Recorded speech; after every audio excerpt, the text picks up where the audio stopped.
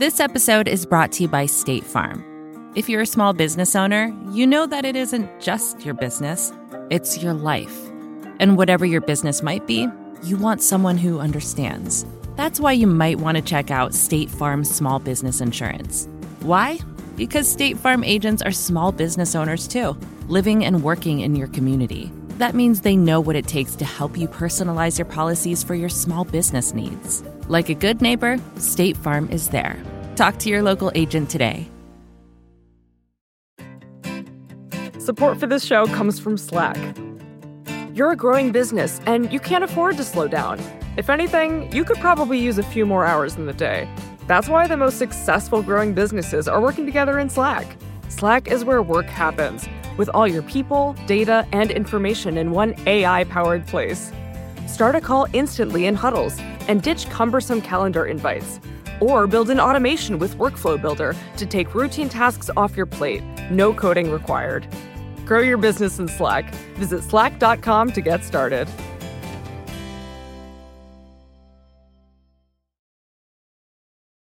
None of the care shows up in the GDP.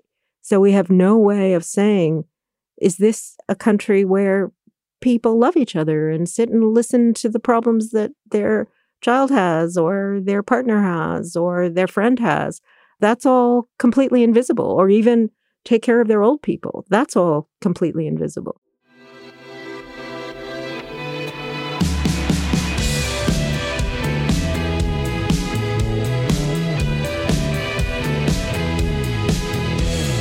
Hello and welcome to the Ezra Klein Show on the Vox Media Podcast Network.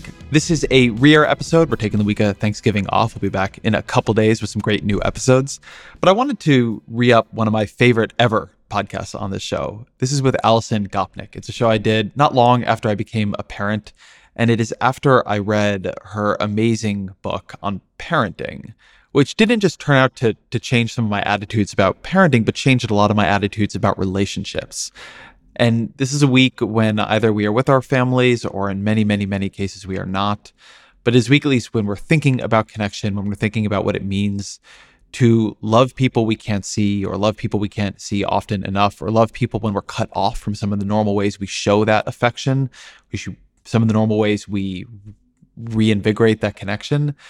And I think there is a tremendous amount of wisdom in this particular episode on that topic. Alison Gopnik is a child development expert and a philosopher. She's at the University of California at Berkeley. She's the author of more books than I can count, but a couple of them are of particular importance to me: The Gardener and the Carpenter, which is the subject of this episode, and I cannot recommend it enough.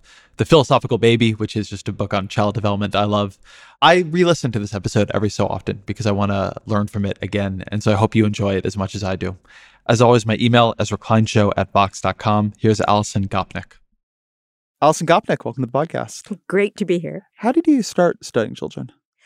Well, I'm the oldest of six. So when you're the oldest of six, that means that you're a caregiver pretty early. Of the famed Gopnik clan. Of the famed Gopnik clan. I didn't know that your brother was Adam Gopnik.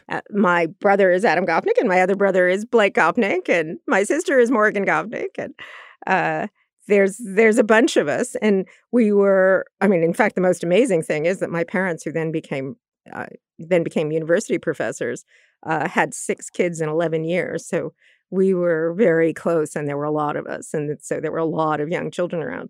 And from the time that I can remember, I always thought that younger kids were just fascinating. They were just incredibly interesting.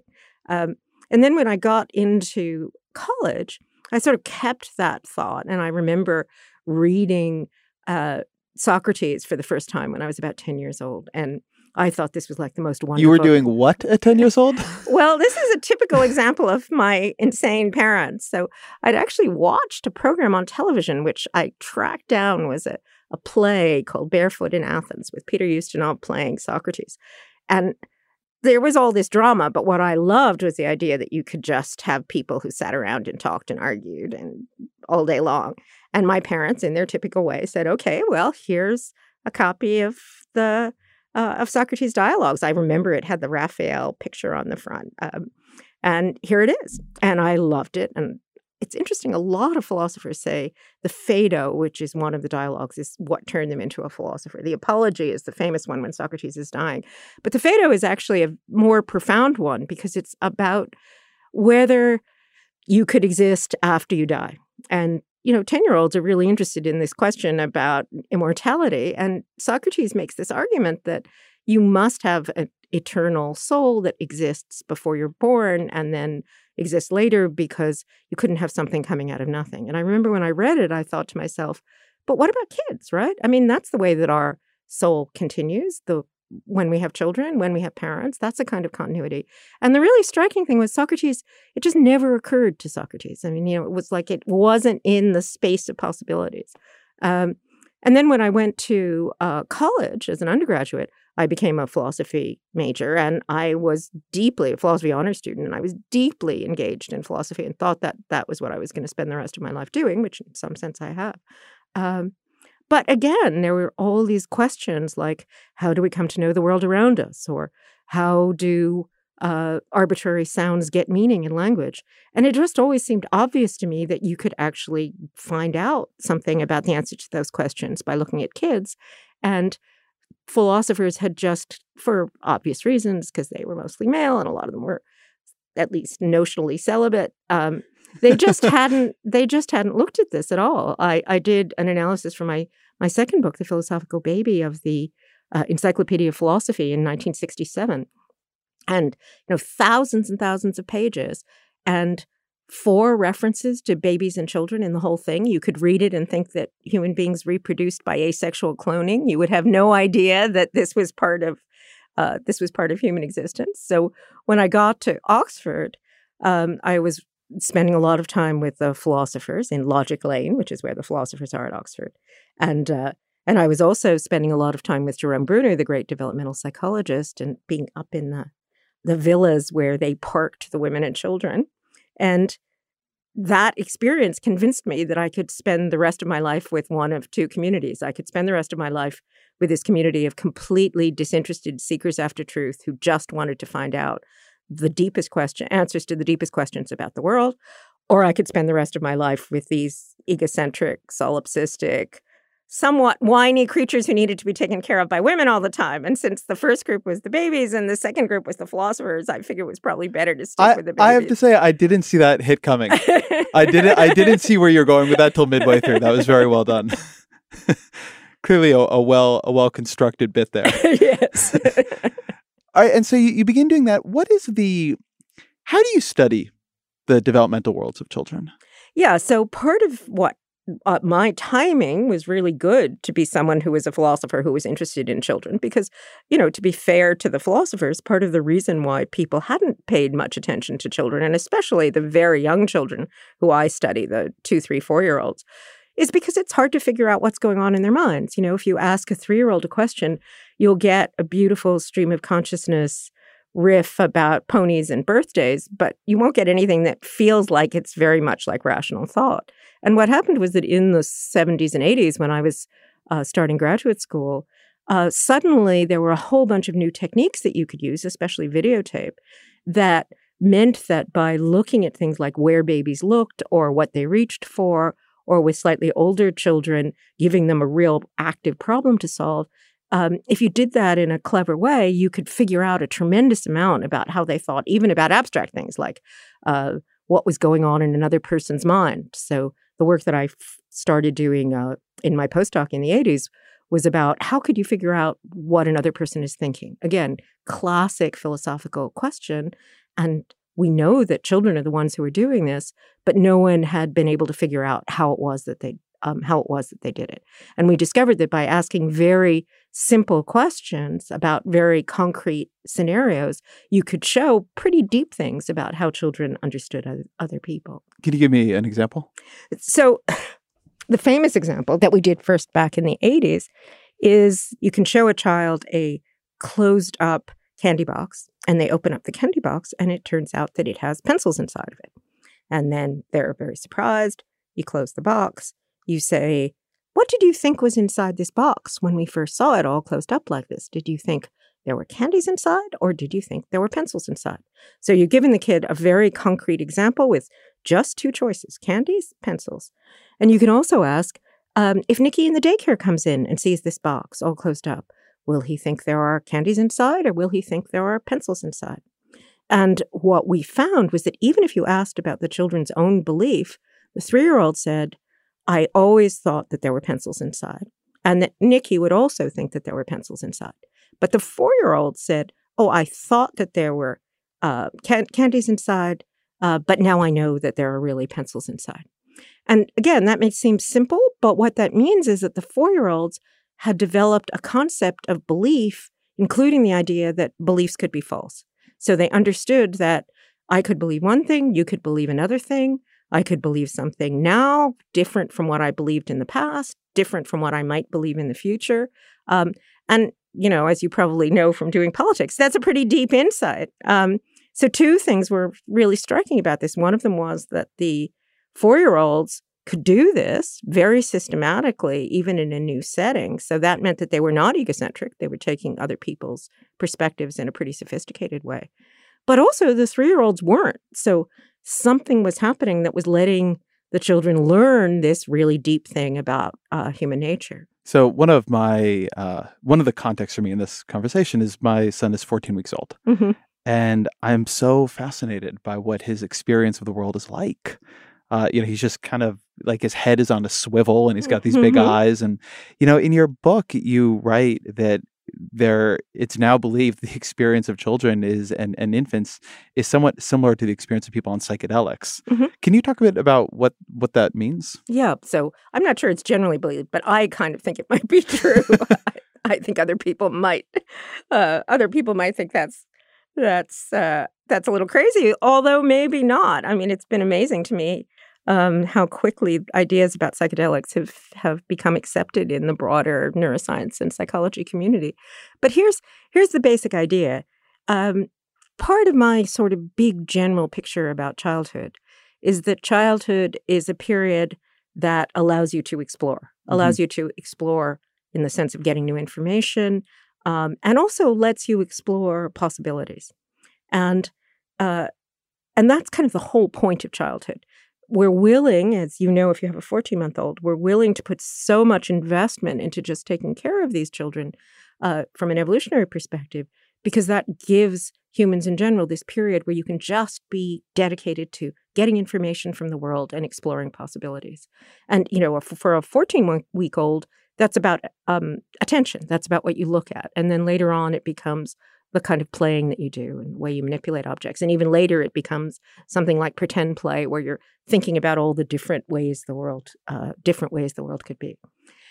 And if that's your picture of what children are like, then the next question as a philosopher is, well, what consciousness goes with that? What kind of experience of the world might go with that way of being in the world, as opposed to the way that adults typically are in the world, which is that we're trying to accomplish particular goals. We have long-term plans. We're focusing on specific things that we want to accomplish. That's a really different agenda than the agenda of just get as much information as you can, explore as many possibilities as you can. And it turns out that when you look at imaging studies of people who have taken psychedelics, essentially what happens is that their brains look very much more like the brains of babies and young children than they do of typical adults.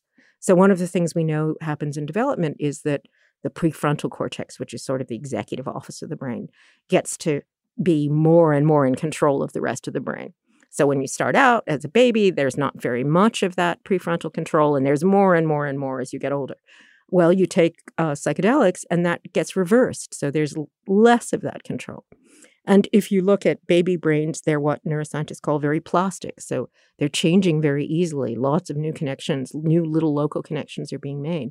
And what happens as you get older is that the connections that are useful get strengthened, they get to be more efficient, and the ones that aren't just kind of get pruned.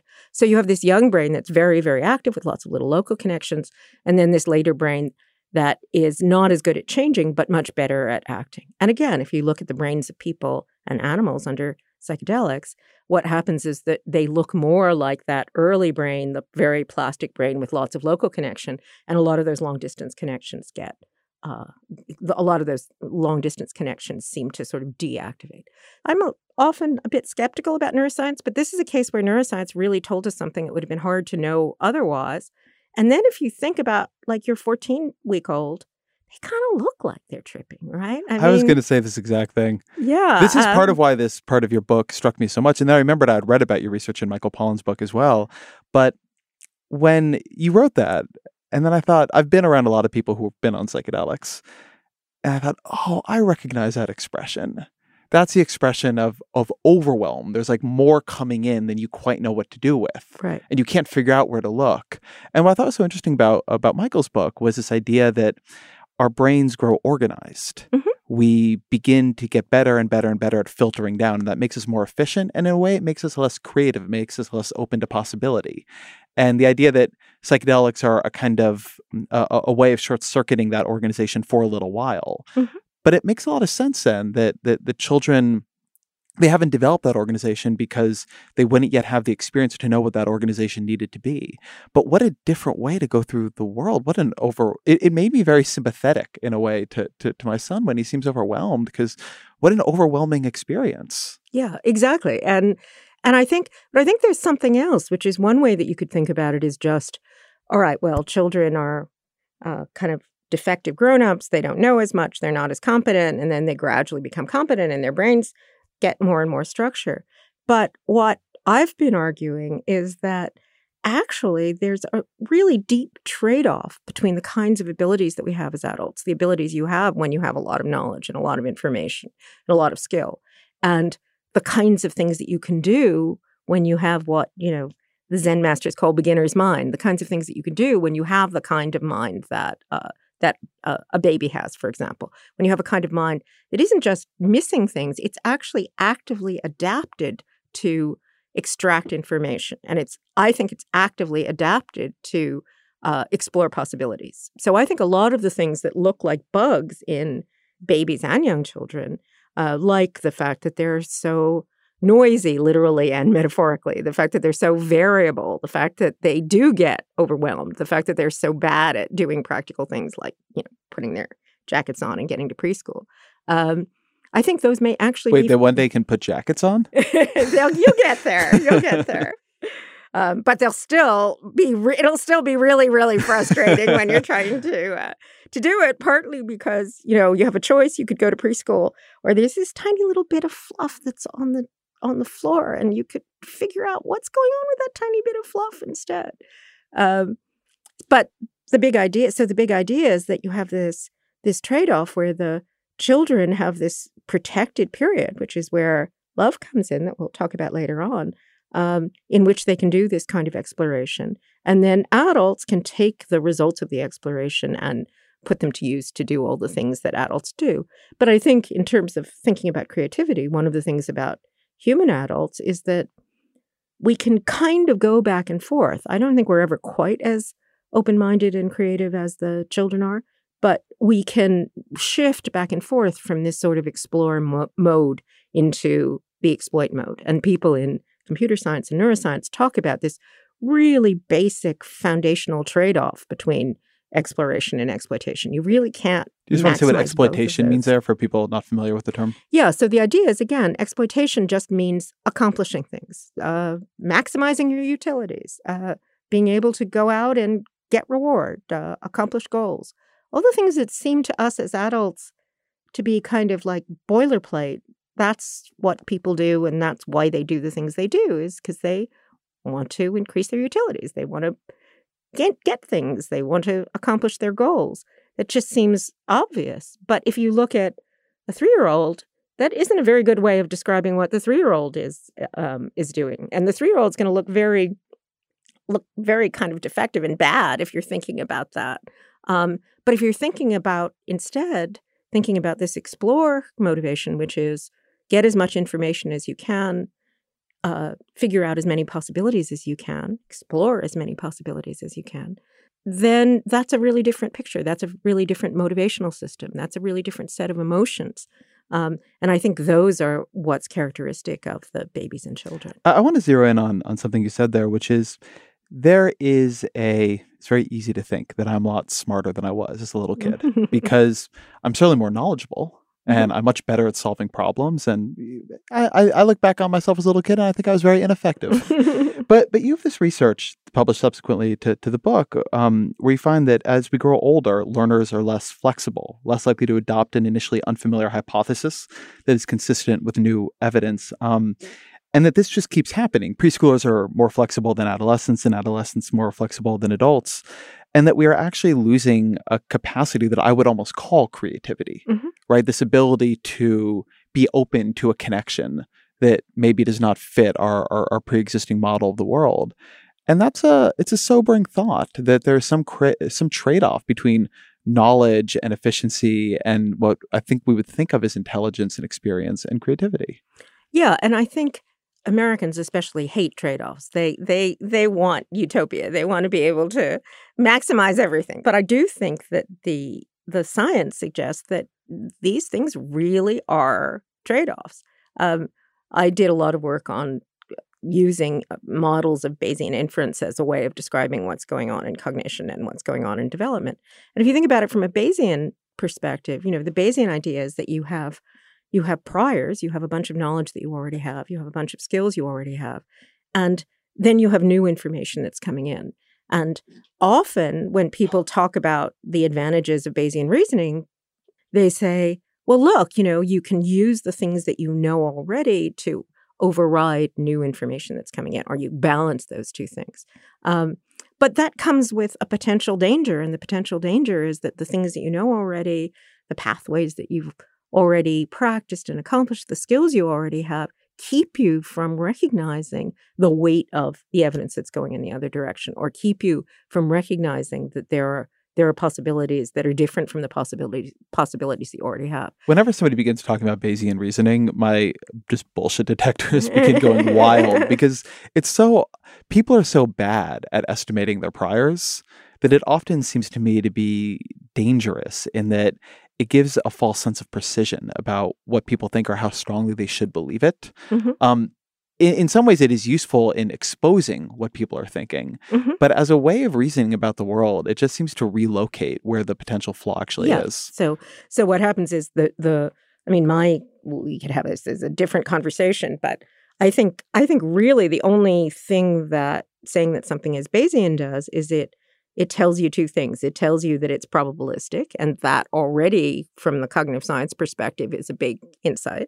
And the other thing that it tells you is that you're trying to evaluate hypotheses against data. And again, that's not something that's necessarily obvious in the first place. So I think those are the two big ideas, the two big insights that Bayesian ideas could give you, as opposed to the idea that we just have this grab bag full of random heuristics that we use that don't have any kind of rational structure.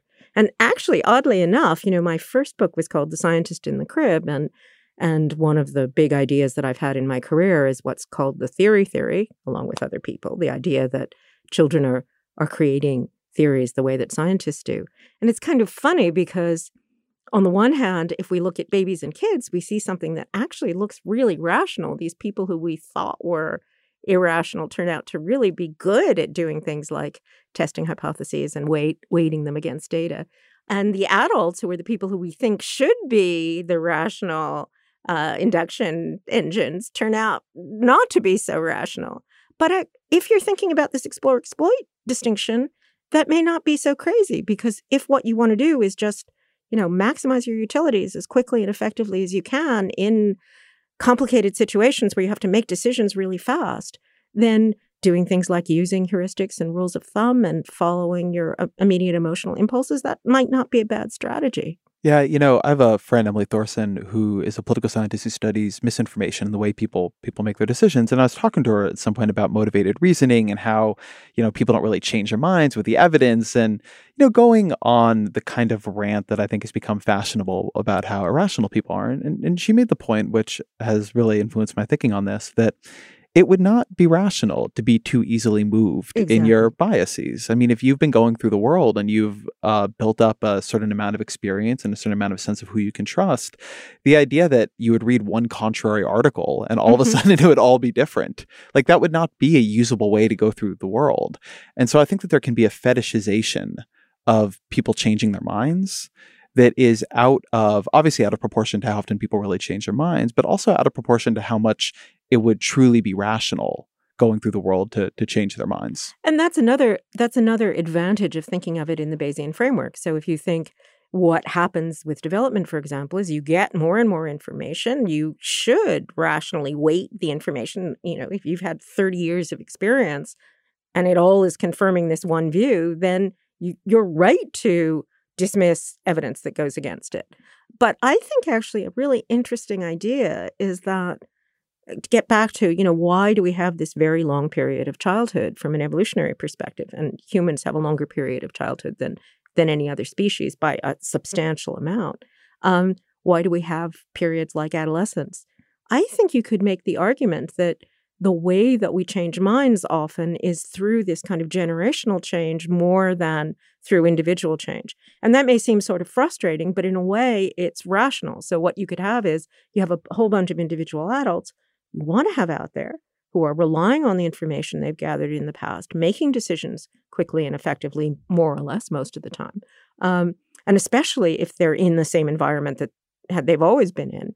But having a group of people in the community, namely the children and maybe also the adolescents, who don't have those biases and who are designed in other ways to have their motivation be, let's try something new. Let's find out something new. Let's see if this other way of thinking about the world could actually work better.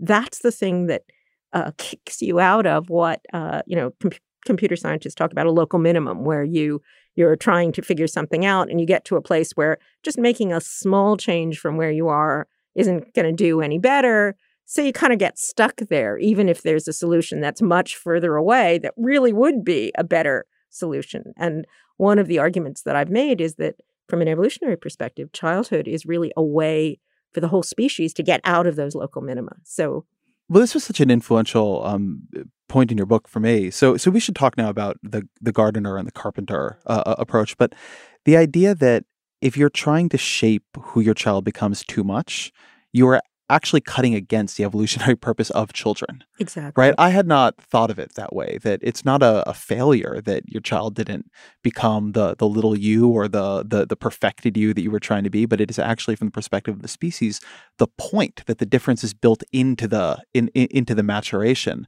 So maybe why don't we start with what is a gardener and what is a carpenter in terms of your book? So there's nothing like having a nice, vivid metaphor, especially for book titles. But in some ways, I regret using that title, because then what happened was there were a zillion parenting blogs that said, "Which style do you have? Should you be a gardener or a Yeah, exactly, right. Fill this out to find out which kind of a parent you are," which was not the idea at all. But the idea behind... Well, from the perspective of the content industry, you want ideas to emerge, then you want them to be able to evolve in different directions so that you can get more clicks off of them. And monetize them, yeah. I actually think there's a deeper point there, which is that the parenting idea, the idea that you can go out and shape your child if only you do certain kinds of things, is so pervasive that even if you write something that says, no, that's not the right way of thinking about it, what happens is people say, "Oh, yeah, that's right. I completely agree with you." Now, what did you tell me about how I should shape my child to come out a particular way? So what is a carpenter and what is a gardener? So the idea is that a carpenter is someone who's operating in this adult mode of bringing about a certain outcome, shaping a chair in a particular way to make it be a good chair, or shaping a business to be profitable, or, if you're a writer, shaping a book to say what you want it to say. And most of what we do, or a lot of what we do as adults, and certainly, interestingly, a lot of what is identified as productive activity socially and economically has that kind of character. There's a problem, there's an output, there's a goal, you see if you can reach the goal. But caring for children, and in fact, I think more broadly, just caring for people in general, just doesn't have that structure. It's not about bringing about a particular outcome. And a metaphor that's a nice metaphor is if you think about gardening, what you do when you garden is, at least if you're a, messy cottage gardener like me, is that you provide this space in which many, many different kinds of things can flourish. And then you kind of let it go and see what will thrive in that space. And there's actually a deeper point about that than just the metaphor, which is that we know from evolutionary biology, from ecology, that if you want a system, a garden's really a system that is going to be robust, that's actually going to be able to change in the light of, say, different environments, you're much better off having something that's got variability and noise and randomness and unpredictability than you are having something that you can completely control and predict. And so that's actually a principle that we've discovered in ecology that, having a single crop of potatoes is not just a bad idea because you have the single crop, but because that is a fragile system, not a robust system. So the thought is that what childhood is about, especially for human beings, is it's giving us this period for introducing novelty, variability, unpredictability. And having that happen with each generational cycle makes human behavior more sensitive to novelty, more flexible, more robust than it would be otherwise. But again, from the adult perspective, the whole point, and I think this fits our intuitions and our experience of being a parent much better than the parenting model does. The whole point is that all these surprising things happen that you couldn't have anticipated beforehand. The individual kids are all different in ways that you couldn't have anticipated. They're kind of like you, but they're kind of not like you. And they kind of accept your cultural traditions, but then they kind of don't accept your cultural traditions. And I think that sense of how surprising and autonomous and independent they are at the same time that you're completely committed to nurturing them, I think there's something really kind of profound and deep about that. So there's a argument you make in the book that the verb of parenting is a pretty recent verb. The way we think about parenting in this carpentry way is a pretty recent way of thinking about it. But I was reflecting on, what little do I know of parenting through the ages, whatever we called it then.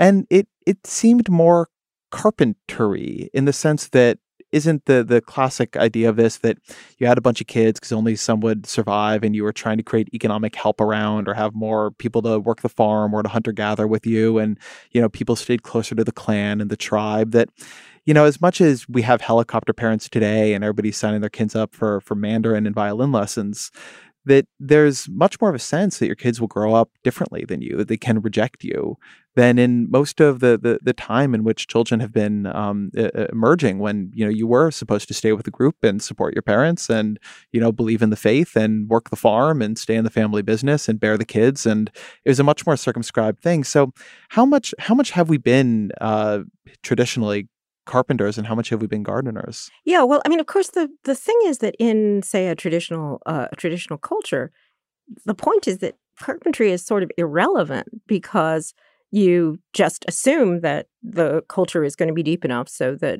a new group of people are going to be engaged and involved in it. It's kind of interesting when you look at traditional cultures, a lot of times the attitude they have about the kids is just kind of, well, they go off into the jungle or into the forest or they sit in the village and watch, and the idea that you have to go out and do a bunch of things to shape them just doesn't seem relevant. And maybe I think there's a nice analogy to Michael Pollan's Omnivore's Dilemma, that when we see, oh no, wait a minute, here's all these possibilities, here's all these different ways that things could turn out, that's when the impulse to have a lot of self-conscious manipulation starts. So Michael makes this point about, if you look at traditional cultures' food practices, they're very different, but they're all pretty good. They come out pretty well. And nobody's sitting there and saying, oh, wait a minute, should I eat this thing or should I eat that thing? It's just kind of, I'm going to eat the thing that my parents made. And I think that's true for parenting as well, that if you're in a culture where you get to see lots of people having kids and you're taking care of kids from the time you're a child yourself, which is true in most cultures, then the idea that there's a problem, there's the idea that there's choices and that there's decisions that you have to make, I think that just doesn't isn't a way of describing what the experience is like. And that's really what the carpentry experience is about. Something that surprised me about your book, and when I was reflecting on it, I realized it surprised me because for all I've been reading a lot of parenting books, they actually don't talk that much about love. Yeah. Which is strange, given how much that is a dominant experience of it. But how is the approach to love different in trying to be a gardener and create a context for your child to flourish, and trying to be a carpenter and trying to mold your child into the form that you think will flourish? Yeah. So one idea is that, there's this puzzle about, to put it a little bluntly, right? If we really thought the point of being a parent was to create the children that fit some model as best we possibly could, then there'd be good strategy. Look around the community, find the children that we think are most likely to succeed, abandon all the rest of the ones, including ours that are kind of don't look like they're going to come out that way very well, and just put all our energy into the kids that we actually think are going to succeed. But of course, if you say that sounds creepy and weird and not at all like what parental attachment is about. And we know psychologically, this very word attachment, which is basically psychology's for love, that the most remarkable thing is that we have this baby. We have no idea what the baby's going to be like to begin with. It's kind of like this random draw from our genetic pool and our partner's genetic pool and all the generations before us. And within a very short time, it's the most important thing in the universe. And we're completely attached and we're willing to take care of that baby. And there's no, if you have talk to people who have babies with disabilities or babies with Down syndrome, it's not like the attachment is any different in those cases. And I think that's actually a really deep thing. I think that's true about love in general. If you think about the way that we take care of our elderly parents, for example, that we're capable of developing these attachments that by their very nature don't depend on the characteristics of the person that we love. Now, in modern romantic love, we sort of feel like, well, we date and we choose someone who we think has the right kind of characteristics. But the whole point about it being love is, that person could end up being sick or that person could end up having Alzheimer's and you'd still have that commitment. And I think there's some very interesting work that the philosopher Kim Sterelny has done, and Robert Frank's another person who's talked about this, about thinking about love as being this commitment mechanism. If you relied on just contractual tit for tat back and forth, then that would fall apart. It would be very, very hard to have a community of people who would stick to one another if the only reason for sticking with your other person, whether it's a child or a partner or a member of your society, is because you think that you're going to contractually do well out of that relationship. And the idea is that for humans in particular who depend on those social ties, who just can't function without those social ties, this sense of kind of an arbitrary commitment to another person, almost by definition, independently of what they do, turns out to actually be a really good mechanism. And mothers and babies in the mammalian world, this whole neuroscientific system of attachment that comes with particular neurotransmitters and so forth, seems to start out with mammalian babies. That, if you think about it, after all, a baby and a mother have the most conflicting interests of anybody on the planet. Parasite host problem. Right. And love is this sounds a little creepy, but love is a way of solving that problem. Love is a way of, if you're talking about voles or mice, it's a way of being able to have the commitment to the welfare of a creature who's really separate from you. And I think there's at least... And is in some ways competing with you. And in some ways, literally for exactly. the calories coming into your body for an extended... That's right. It's a wild thing. We went through a hard pregnancy and now our son is very young, and it's just a wild thing seeing what is asked of a mother. Yeah, that's right. One of the things that I say in the book is being a bad parent is harder than just about any other human relationship that you could possibly have. And I think part of the picture is that kind of overwhelming and apparently irrational attachment that we have, that human beings have really generalized that set of emotions and that set of ways of being in the world. So it isn't just about, biological mothers and babies. Then it becomes about pair bonds between fathers and mothers who are involved in taking care of the babies. And then it becomes the kinship group that you're part of, all the alloparents and grandmothers that are involved in the babies. And, in contemporary society, you'd hope, or at least you could have an ideal, and I think that's something like the ideal of the bodhisattva in Buddhism, that you could extend that to the world. Now, obviously, you can't quite actually do that, but I think that's a really interesting way of thinking about human relationships that's very different from the kind of contractual way that we typically think about. One of the things in your book that I've been thinking about really since I read it is you discuss not just how mothers love their children, which I think we at least assume is a much more hormonal biological process, but why do fathers love their children, grandparents, members of the community? And you discuss the idea that love is grown and nurtured and mediated through the act of care. Yeah. That far from it being a give and take, it's actually a give and give. That the more you care for something, like literally do things of caring. You talk about feeling the bolt of love with your grandchild as you were comforting him on a particularly fussy day. And I related to that so much.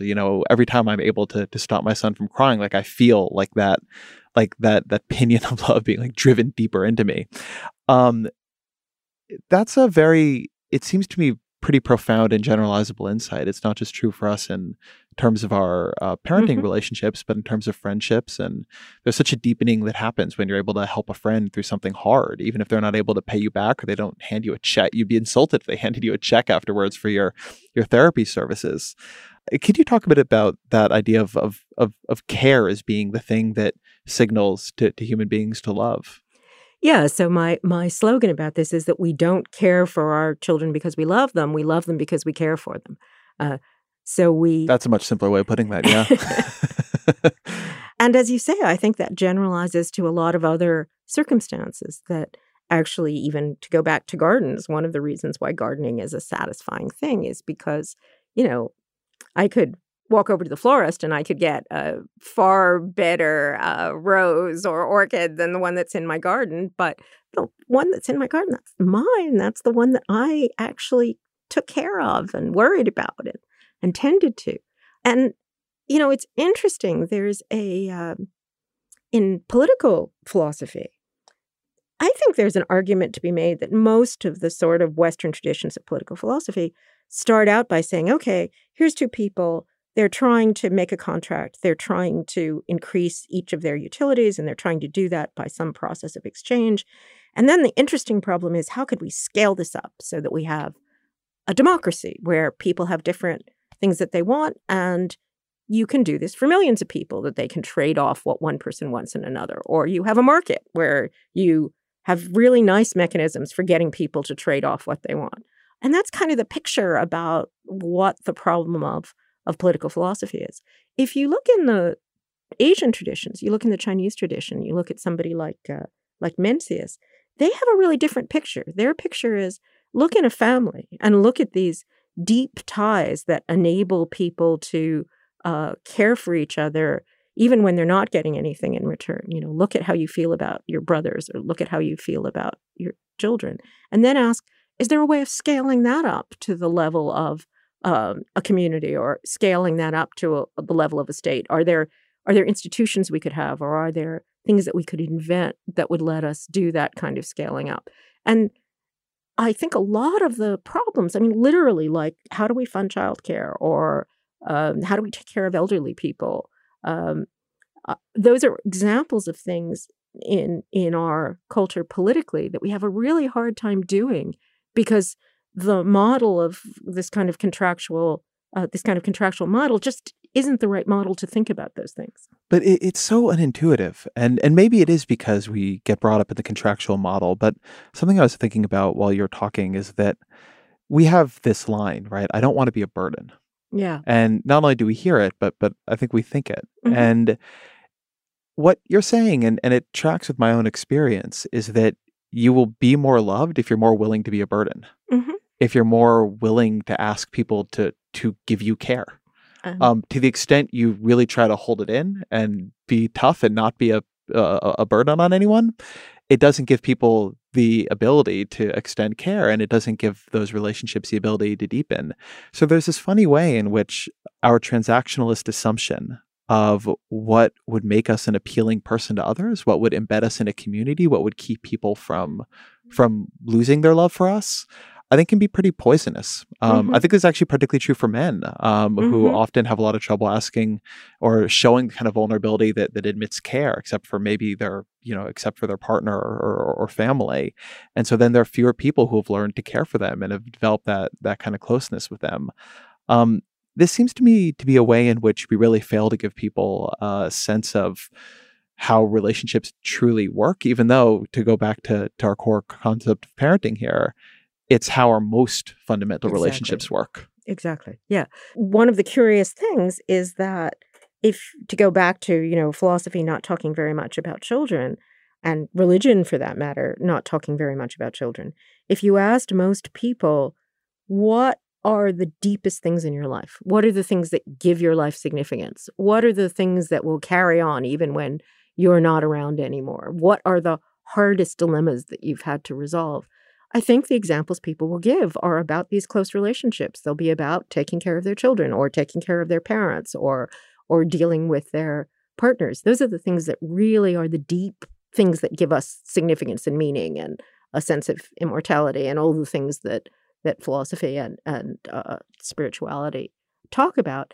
But at the same time, we treat them as if they're these weird little idiosyncratic, selfish, egocentric things to even think about. They're the things that are on the lifestyle pages in the newspaper. And I think that's a real miss in the culture. And in some ways, I think that started to change as women have had more of more of an opportunity to be, telling the stories and making the decisions and writing the books. But it's sort of fraught for women too, because for women, of course, the fact that there's this world of love and care and attachment and commitment and self-sacrifice, that's actually been problematic for women because the idea is women are supposed to be associated with that sphere, and that's not the sphere where there's power or authority or autonomy.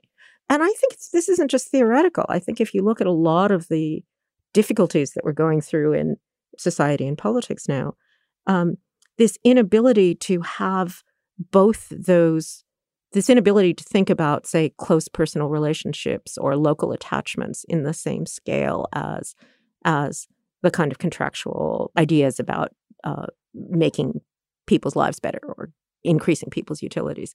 I think that's part of something that underlies a lot of the problems we have. I did a review of Steven Pinker's book Enlightenment in The Atlantic, and I think that's a nice example where if you look at someone like Steve, he's an example of someone who has this pretty clear model about, what you need to do is maximize people's utilities, and we've gotten better and better at doing that. And I think he's absolutely right about that, and that's not trivial. That's a really good thing to have happened.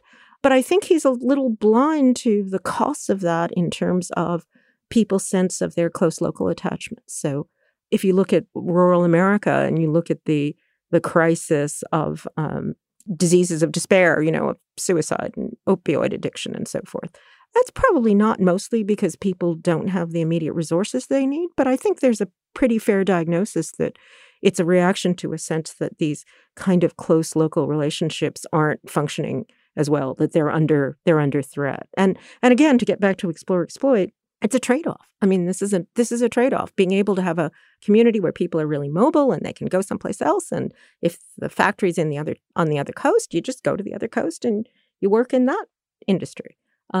That kind of model really does have advantages, but it has this downside of just leaving the world of close commitments and attachments out of the picture. Let me see if I can connect these things without it being too complicated. Something that has just been unbelievably apparent to me since having a child is that the atomized way that we raise children is insane. It is not how we're supposed to do it. It is not what children are built for. Their schedules are not built for there to be 2 people taking care of them. They're built for there to be a lot more people than that around, a lot more kin. The fact that a kid is up every 3 hours is not such a huge deal. If there are 12 or 15 or 20 people around, it's a pretty big deal if you got 2 people and they're both working. And I grew up, both of my parents had moved far away from where they were born. My father's from Brazil and my mother's from the East Coast. And there just weren't many people around. And I wonder, for people who've had that experience, both it's a very hard way for parents, I think, to parent. But in addition to that, there just isn't a lot of modeling of relationships that are not built on that core family unit, that core nuclear unit, as offering that kind of care, as not having that transactional dimension. When you don't have a big tribe around you, when you don't have both kin and sort of localized community, like rooted in that place and rooted in those relationships place, it becomes more normal to imagine that, your families are to take care of you no matter what. And those bonds are very deep. And otherwise, people have very defined bonds towards you. There's a teacher who helps you when you're at school, and there are people who help you at the store. And, you can go on like that. But there isn't a lot of example of people just offering self-sacrifice and care just because you're nearby. And I agree with you. I wonder what that does to us over time. I think it's a very hard thing then to convince yourself that it can or should be different. Yeah, I completely agree. And from the evolutionary perspective, there's this beautiful concept in evolutionary biology that I think should be much more broadly known, which is life history. So life history is the way that a species develops, how long a period of childhood they have, how many people are involved in, how many adult members of the species are involved in taking care of the babies, how often the babies are born, how long you live. Those are all kind of life history dimensions. And it turns out that from the biological perspective, life history is really important. So often evolution seems to be selecting not for here's a specific, feature of the adult animal, but here's a particular kind of life history. And people like the anthropologist Sarah Hrdy have argued that there were these really significant life history changes in human beings when we evolved. And one of the biggest was that we have alloparents, is what Sarah calls them. So we have people who are not biological kin, but who start out doing this caring for babies and develop the same kinds of deep attachments that biological mothers do, say, in voles. We also have, my personal favorite, and something that I think we've neglected terribly, is we also have this 50 to 70-year-old period where we have grandmothers. So we have postmenopausal women who always, throughout our whole human evolutionary history, have been involved in caring for not just their own grandchildren, but caring for children, caring for the rest of the community. And, you don't want to be too sentimental about foragers, but it is certainly true that one of the characteristics of those groups would be still to have a really wide group of people who were involved in taking care of each of the children. And that has big advantages both for the children, obviously, and also for the caregivers.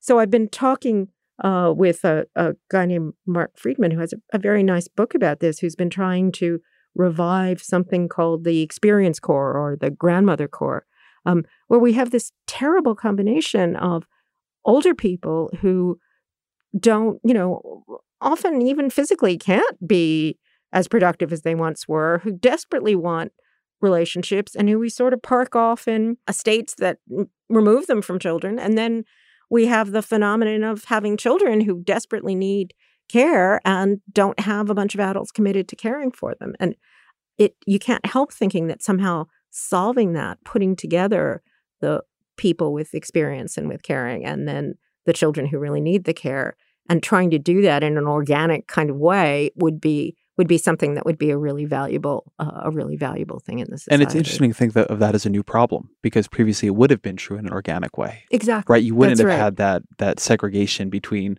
where the grandparents are and where the older generations are and where the children are, which you do now. And I think we're starting to have some evidence that those older people, again, this is maybe just partly autobiographical egocentrism, but I think there is some evidence that the grandmothers and grandfathers have a really different relationship with the children than the parents do. And one of the things they can do is pass on cultural wisdom or knowledge that's different from the kind that you get with the parents.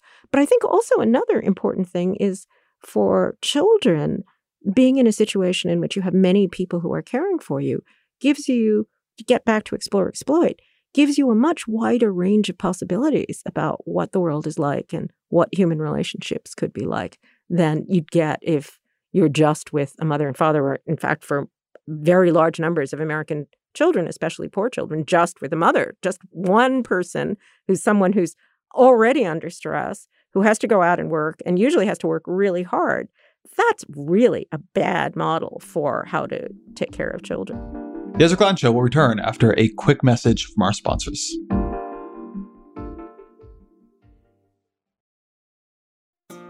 This episode is brought to you by State Farm. You've heard it before. Like a good neighbor, State Farm is there. But it's more than just a tagline, because State Farm agents are small business owners themselves who live and work in your community. And if you're in the market for small business insurance, who better to work with than an agent who understands what it takes? State Farm agents can help you create a personalized insurance plan that fits your small business needs and budget. Talk to your local State Farm agent today about small business insurance. Like a good neighbor, State Farm is there. Support for the gray area comes from Burrow. Getting the right furniture for your place can be really annoying. At this point in my life, I've probably gone through maybe 3 sets of outdoor deck furniture, and it's a pain in the ass for a different reason every single time. It doesn't look like it did in the pictures, the assembly isn't what they said it was, or it's just not as advertised for whatever reason.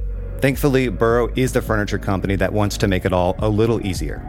Last year, Burrow introduced their outdoor line, and this spring they're adding to it with their Dunes line, offering new seating, dining, and lounger options designed for luxury, comfort, and durability. Burrow furniture is easy to put together and take apart, so you can move or store it as needed.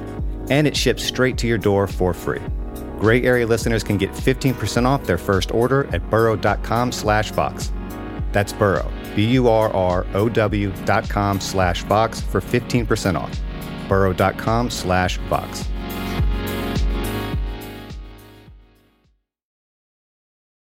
I have all these notes from these last couple of answers, so I want to go backwards in some things you said. But the idea of alloparents is really interesting, having this network of folks who are not family but would be caring for children and would be invested in them for their lives. And the thing you made me think about there is teachers, that there are few more foundational relationships to our lives, and certainly few more mythologized and venerated relationships than, that teacher who saw something in us. For me, Mrs. Watkins in 6th grade.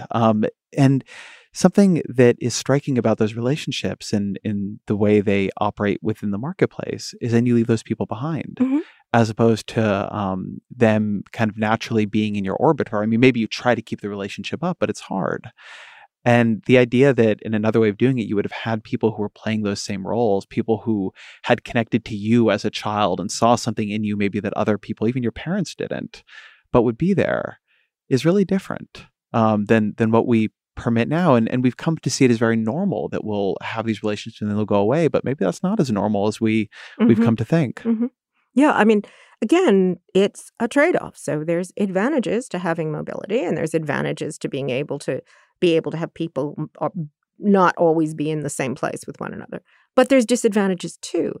And I think teachers and preschool teachers are a nice example where we really have this kind of mixed message about, is this, another transactional profession where you accomplish something and you're paid for doing it? Well, you want that. You want people to be paid, and you want people to be paid well. Or is this a relationship of care that doesn't have that kind of structure? And part of the reason why we kind of traditionally got away with paying teachers and especially paying childcare workers and preschool teachers nothing, less than anybody else in the culture, was because there was a sort of sense of, well, it's mostly women and that's kind of naturally what they do. And figuring out a way of supporting people who are caring without necessarily thinking about that as that's just another commodity. That's just another care is just another thing that's on the market that we need, that we should pay people to provide. I think that's a really important, challenging problem. And, it's fantastic. All of us developmental psychologists have been working for 40 years to get publicly supported preschool in the United States. That's been a real crusade for all of us for a long time. And now we're getting it, which is great, or at least we're getting hypocritical lip service to it, which is, one step along the way. It's important to know that you can have beliefs and they cannot be true. Well, there's a wonderful line that I like, I think, from La Rochefoucauld, who said that hypocrisy is the tribute that vice pays to virtue. Yeah, it's a great line. And I think that's kind of especially true in a political context. It's good if people are starting to be hypocritical about things like early childhood education. But then what you worry about, of course, is the right structure for those programs just the same as K through 12 education, which in the United States has not been a great success.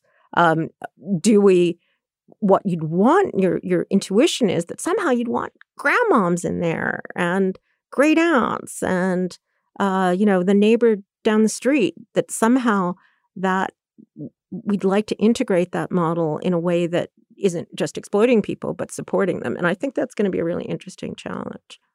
Something else you were saying that caught a little light for me was, I wonder how much the feeling that we need to be carpenters, the feeling that we need to mold our children into these like economic warriors who can triumph in society, has to do with the breakdown of these larger social contexts that we thought might catch them. I mean, in a world where you can trust that there are a lot of people looking out for your children, maybe there's a little bit more ability to let them go their own way, recognizing that other people will be able to help them along too. Whereas if it's really all up to you and then to them, right, that they have to be the ones to somehow survive in this dog-eat-dog world with only the skills and the resources and the launch that you've been able to give them, it feels, even saying it, like it reduces the margin for error. Yeah, I mean, one of the things that I've sort of changed my mind about since I wrote the book, or at least have thought about more in terms of some of the conversations and reactions I had to the book, is that I think particularly there's this particular paradox, which is we're in an information economy, right? We're in a knowledge economy. What everyone says over and over again is that your ability to thrive depends on things like your degree of education.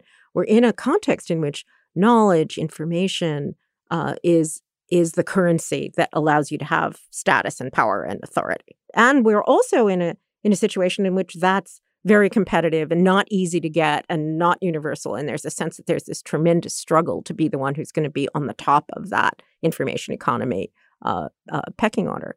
And I think part of the sort of helicopter parenting and the parenting impulse is because people recognize, oh no, I need to be able to shape my child, educate my child, make my child have these skills, because otherwise they're going to fall off of the ladder. And the sense of the kind of this paradox that the meritocracy actually ends up increasing inequality, even though it's supposed to help to decrease inequality, that having this very strong difference between the people in the cities, for example, who are highly educated, who are, working in Silicon Valley on the one hand, and then everybody else on the other hand, that's actually led to something that's a much more stratified, feudal kind of setup.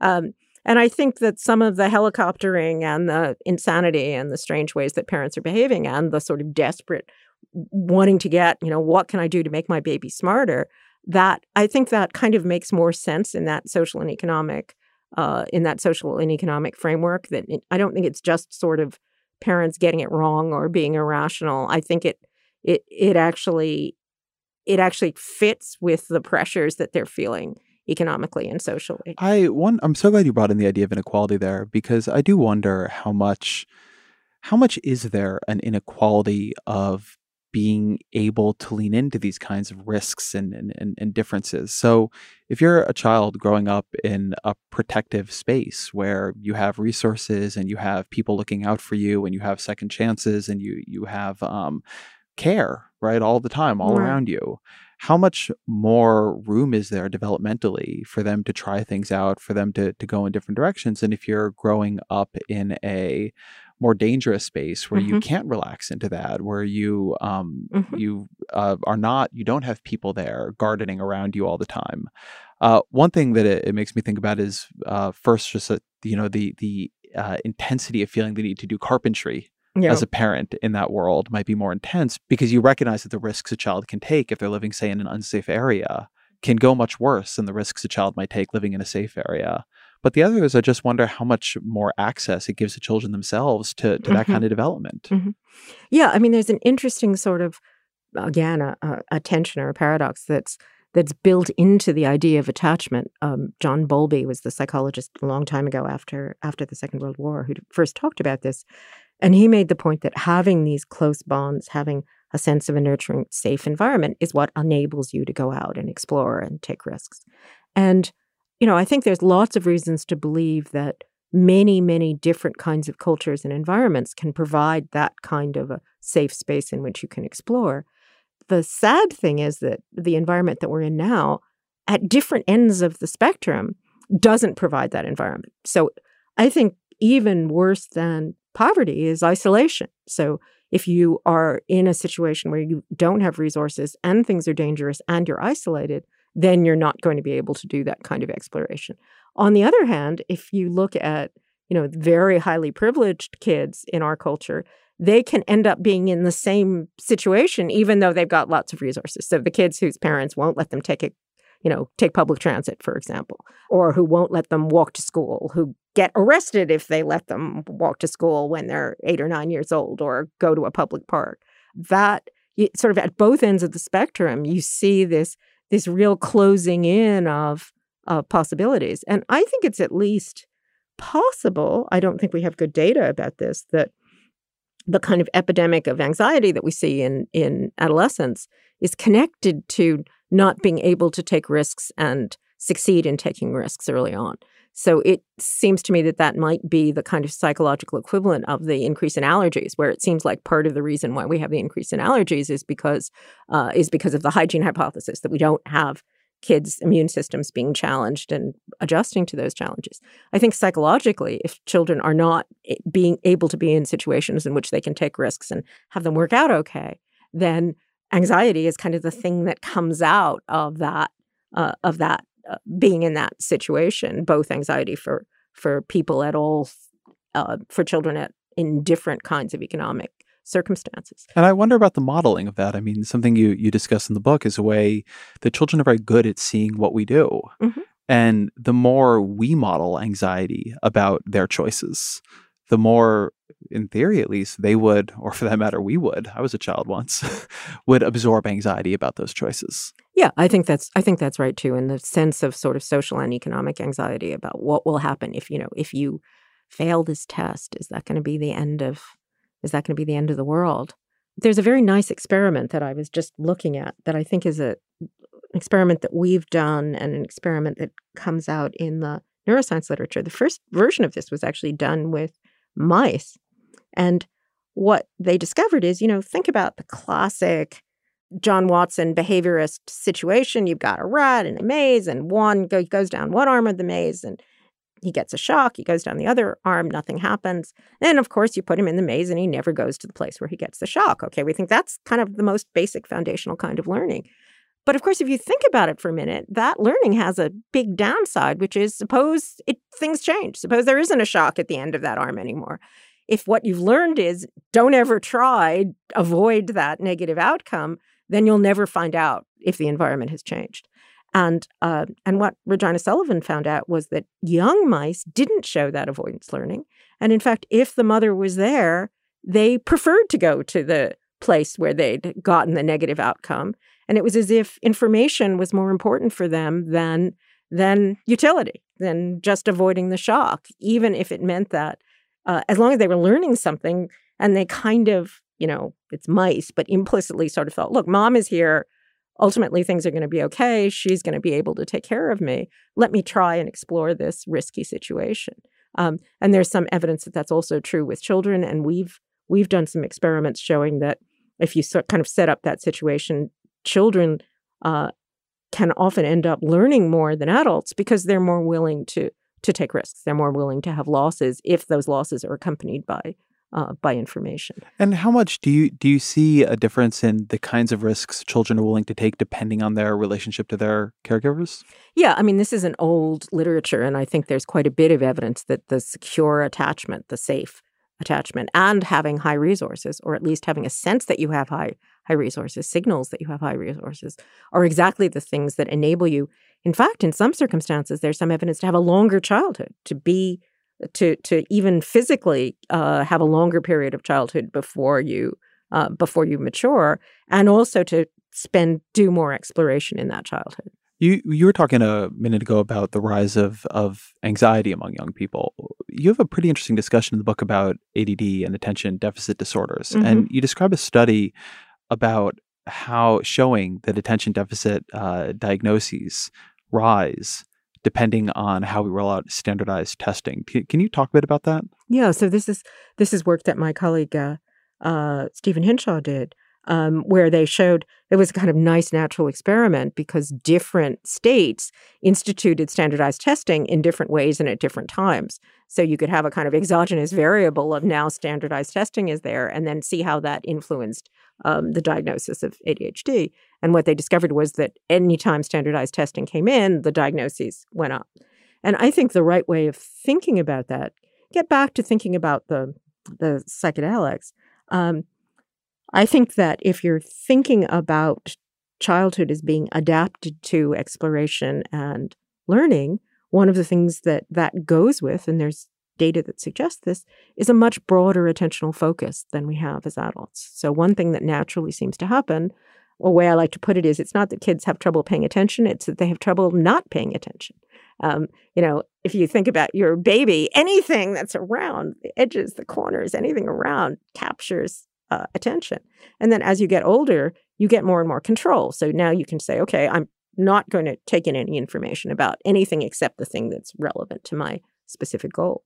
Now, in our culture, that form of attention has turned into a form of attention that probably for most of our history would have seemed really, really bizarre. So, imagine that you're in a forager culture and there's some poor guy who sits in a corner by himself looking at something for an hour without paying attention to anything else that's going on around him. You might think this poor child is suffering from attention surplus disorder. He's got this really strange attentional style that is just obviously dysfunctional and not adaptive.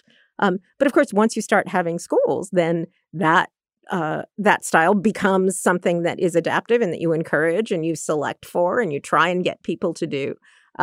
And then the other style becomes something that's a medical problem, becomes maladaptive, and then gets treated as if it's a disease that you have to cure. Which is not to say, if something's maladaptive, it's maladaptive. If you're in a culture in which you have to go to school, then you might need to do things to try and get kids to go to school. But the general picture is to think about a community having its wide range of different kinds of. This gets back to the garden, right?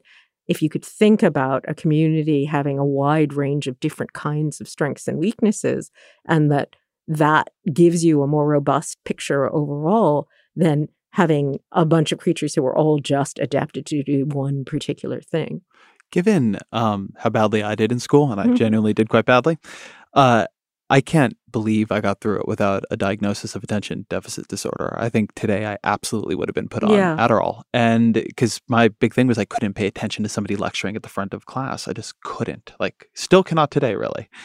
And forever, I just thought of that as a problem in me. That I was just a failure or was not going to be successful in life. It was the strangest thing in my life was that later on I was able to be and be understood as a hard worker when I was able to focus my attention in very different ways, use it on very different things. And I'm sure part of it was maturation too.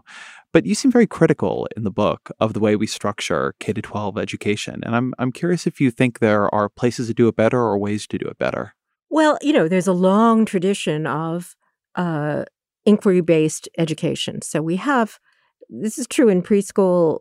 It's also true in elementary school, where we have models of educational systems in which children get more of a chance to explore, actually get a chance to inquire more, where they're more like the process of something like science. I think it's really difficult because, again, the point of K through 12 education is not very clear. And it kind of depends on what it is that you think it's going to do. So for a developmental psychologist, if you think that what it will do is let you find out more things about the world, learn more, the kinds of things we often give lip service to, be more creative, than something like an inquiry-based education, of which we have models, progressive schools of one sort or another, is a good idea. On the other hand, if what you want is for people to get very specific skills that will allow them to function well in factories, which after all was the original impetus for having compulsory K through 12 education, then that's a really different project. That you would have a very different kind of structure. My own kind of view that I talk about in the book is, again, you look back at forager cultures, very often what's happening in that 7 to 12 period, as opposed to sort of the 0 to 7 period, is some kind of apprenticeship. And I think children very naturally take to a kind of apprenticeship learning. And we don't have very much of either the kind of inquiry, explorer, creative kind of learning, or the kind of goal-directed apprenticeship. Now you're going to get a particular skill that you're actually going to be able to use learning. We don't really have very much of either of those in schools. Mostly what we have in schools is becoming really expert at going to school. That's the thing that you're learning to do more than anything else. But I think it's difficult because we need to know something or think more deeply about what the purpose of these institutions are before we can figure out how we could actually reform them. And this seems to me like a place where potentially we know what the purpose is and we just don't really want to admit it. Purpose is to... This sounds cynical even for me, but it often seems to me the purpose at this point is to try to get kids into school or try to get them into a job, right? It's very instrumental. It's try to make them better at schooling or something that we think mimics schooling. And that's different than what education was when it was more of a privilege and rare, and it was about a kind of citizen and character development. But it's also... it's very much, we are cogs in a social and capitalistic machine, and you gotta make more of the cogs. Yeah, I think there's a sincere sense that what we want people to do is to be able to learn more and to be more creative and to become citizens and so forth in schooling. But I do think that's in tension with the desire which is a perfectly reasonable desire, to actually have adults who are going to be productive and do things that we want them to do and produce things that we think are valuable and important. I think schooling is a place, again, where this explore-exploit tension really shows up, where the kinds of things that you need to do to be able to have lots of possibilities, have lots of information, and the kinds of things that you need to do to become really skilled, those are different from one another. And, again, I think there's an argument that part of what's happened historically is that, for instance, if you think about adolescence, we've really extended the period of adolescence longer and longer and longer. And that has the advantage of people having lots more possibilities, trying lots more different jobs, lots more different relationships, getting more information about the world around them. It has the disadvantage that they haven't been able to commit to being really, really, really skilled in one particular job or one particular relationship. And I don't think there's a way of just choosing to say, yeah, one of those alternatives is better than the other. But I do think it's a tension that you have to think about when you're thinking about things like how adolescents function. So you've told me that your next book is actually on creativity. Tell me a bit about what you're working on. Yeah, so the book's going to be called Explore. My editor thinks that I should not put an exclamation mark. I'm tempted to. I kind of like exclamation marks. But, well, if you text the title to anybody, you'll need to do that. Yeah, exactly. That's right.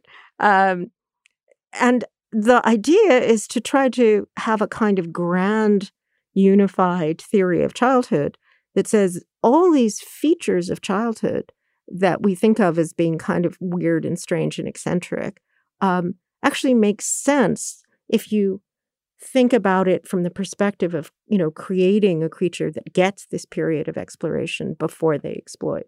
And I've been spending a lot of my time recently talking to people in AI. And it's sort of fascinating because people in AI are beginning to realize that they're coming up against the limits of the kind of learning that typical AI systems are doing. And they're trying to look for better models for learning. And of course, it's hard to think of a better model for learning than children. And one of the ideas that comes out in AI is that the way of resolving this explore-exploit tension is to have an early period when you get lots of opportunities to explore. You don't have a lot of pressure to to exploit, to achieve goals, and then a kind of later, narrower focus on particular kinds of problems.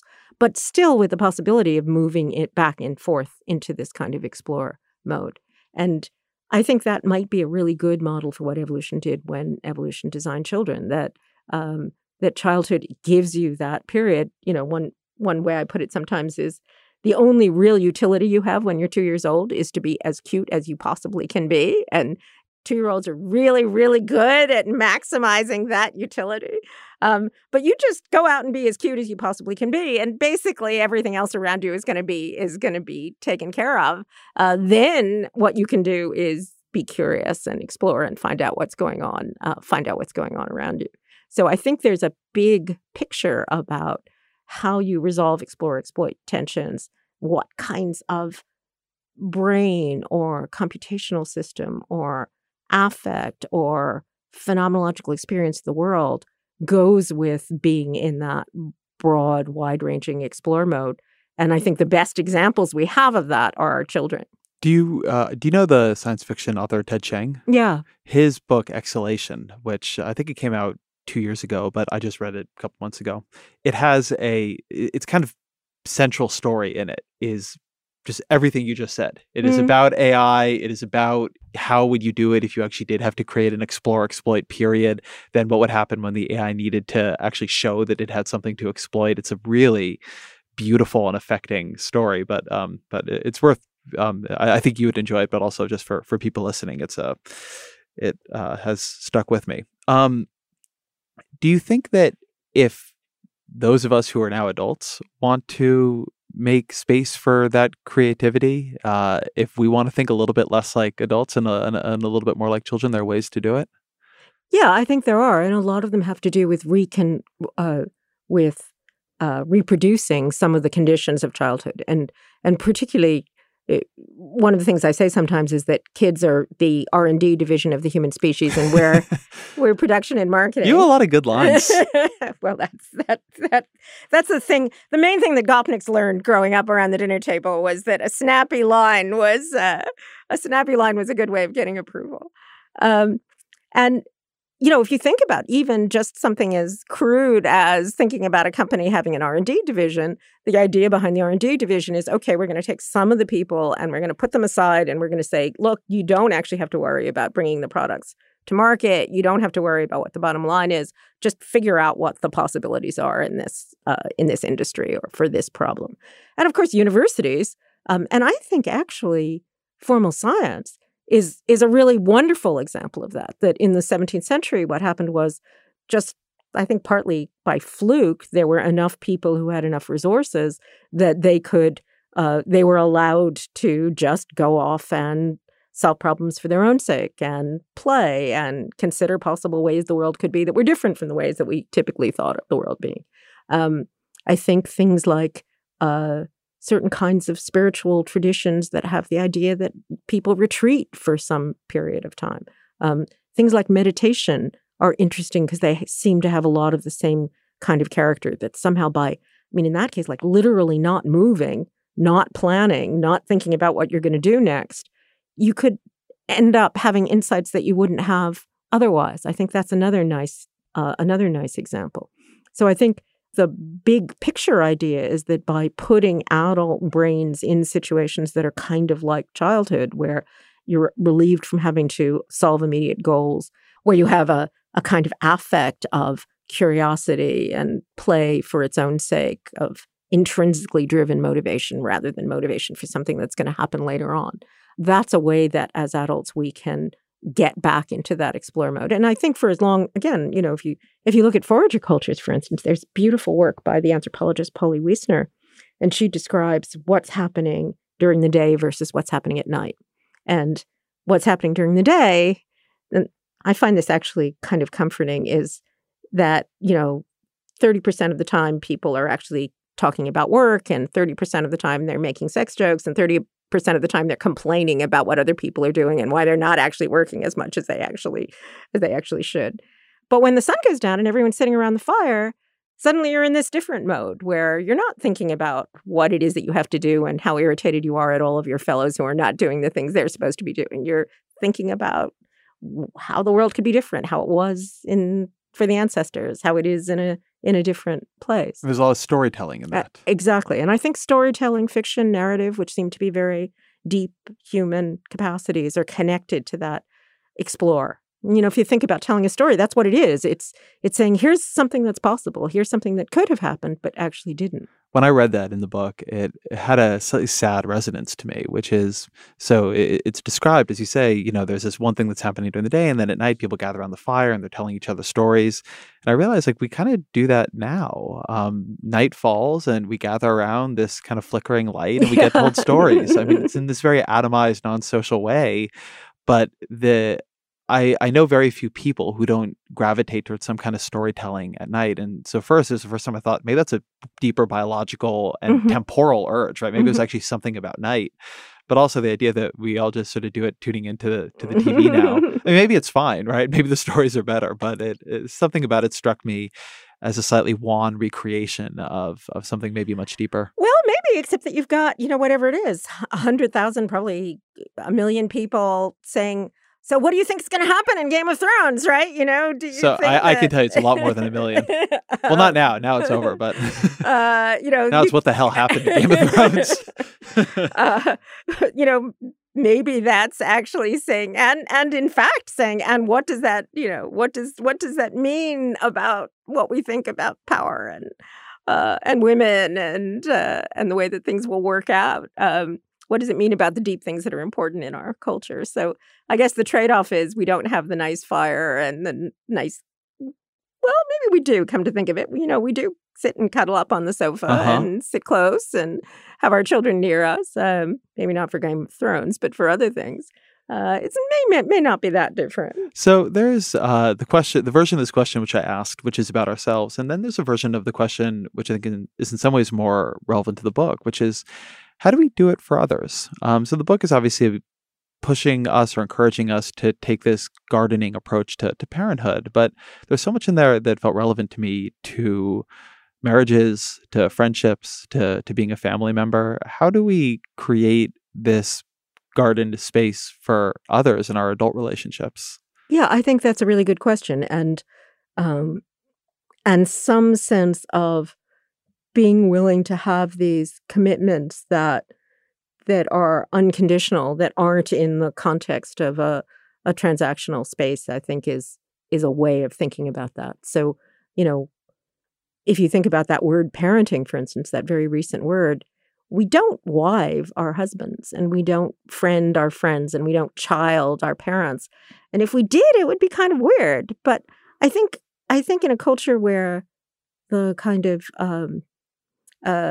carpentry mode is so much the official mode, the one that, shows up in the gross domestic product, for example, it's hard to think of those relationships as being as valuable, even if they're not actually being productive, as all the other things that we do that are productive.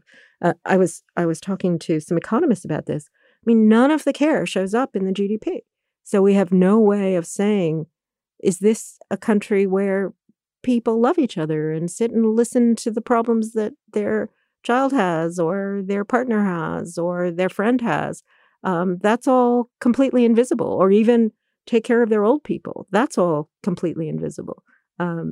So I think something about being able to articulate what's going on in those relationships of care is really important. And I think one of the things that's so wonderful and deep and difficult about being a parent or a grandparent or a caregiver is that simultaneously you get to be in the world, this wonderful, crazy, exploratory world of children, especially very young children. And on the other hand, you're the one who has the goal-directed, productive exploit responsibility, which is probably the greatest responsibility you're ever going to have, to make sure that, there's food on the table and a roof over your head and that this child is being taken care of. So it's simultaneously kind of the most grown-up thing that you ever do and a chance to be the most childlike thing that you can ever do. And, in terms of sort of practical advice to parents, I do think that being in the kind of momentary mode of just being with the child and seeing the range of things that they're thinking about is a real benefit of being a parent that ought to be treated as an important benefit in its own right, quite independently. Is this going to be good for the child in the long run, or is this going to be good for me in the long run? Well, that's an interesting way of putting that. Something I got warned, and actually in some of the books I read, it said this pretty explicitly, that the relationship is all take, that the thing that will surprise you about being a parent is you may love your child, but they just take. And it doesn't feel exactly like that. And, No. and that seems like a good way of putting it, that there's a lot of value. And it's interesting even at this point, to try to see the world through another creature's eyes who's experiencing it so differently. There's a lot more. It's a lot more interesting than most things I do in a day. Well, there's another part of it, which is that it's the most intense, self-sacrificing relationship and love you're ever going to know. And then 20 years from now, the person that you're completely, utterly in love with is going to go off and sleep with somebody else and maybe send you an affectionate text message every couple of weeks. And that's good. Like, that's the good outcome. It's really kind of hard to imagine falling deeply in love and committing yourself to taking care of this person 24/7 with the understanding that 15 years from now, they're going to go and leave you and that you're going to want them to leave you. One of the things about having the children grow up is that I always said, it's the end of the most intellectually interesting, spiritually intense, and centrally satisfying relationship that you ever have on the one hand. But on the other hand, like, the house is clean and you can sleep. And one of the interesting things is that it feels like, okay, yeah, I could see that would be. I could see get to that do that some would more be, exploiting again. Yeah, okay, that would be a reasonable trade-off. But I think there's a tension because, of all the, especially for women, because of all the sort of sentimentality about motherhood, that it's this wonderful, great thing, and then you actually do it, and it's got all these downsides, and it's difficult. But I think that may lead us to really downplay the extent to which it is this incredibly interesting and satisfying, and even just physically having these beautiful creatures around you who are bright-eyed and looking around the world. That's just a kind of intrinsic satisfaction. But I think it's very hard for people, maybe especially in our culture, to think about satisfactions and values that are just intrinsic, that aren't in the service of something else. So to just say, you know what, this moment with this baby right now is valuable and important, and it will be valuable and important no matter what happens 20 years from now, no matter what happens in the future. And some of the deep commitment has that kind of flavor. It's about this child, not all the other possible children, or not all the other children that this child could be. It's this particular person at this particular moment. That's the person that I love and the person that I want to be with. And that doesn't really have anything to do with, is he going to go to Harvard or not go to Harvard? And I think if we could somehow have more moments, more of that experience, and not have quite as much of the, am I doing the right thing? What's going to happen in the long run? That would be a kind of healthier way of being in the world in general. That feels like a good place and a beautiful place to bring us to a close. So let me ask you the final question we always offer here, which is, what are 3 books that have influenced you and maybe even your children that you would recommend to others? Well, a great philosophical book that I always recommend is David Hume's Treatise of Human Nature. That's a wonderful book that I think, if you're interested in philosophy and psychology and the way that the two can go together, and if you're interested in asking this big question about how we know about the world around us, that's a really great book that can give you a good insight. Alice in Wonderland is a book that I read obsessively when I was a child, and that I'm delighted to see that my grandchildren are starting to read too. And I think there's a few examples in literature of people who really kind of got it about what the state of childhood was like, about what this kind of exploration actually felt like. And Alice does it in a way that gives you a sense of the possibility, and also gives you a sense that sometimes it could be scary, or sometimes it could be strange, not just that it's always good. And I think it captures a lot of the quality of what it's like to be a child.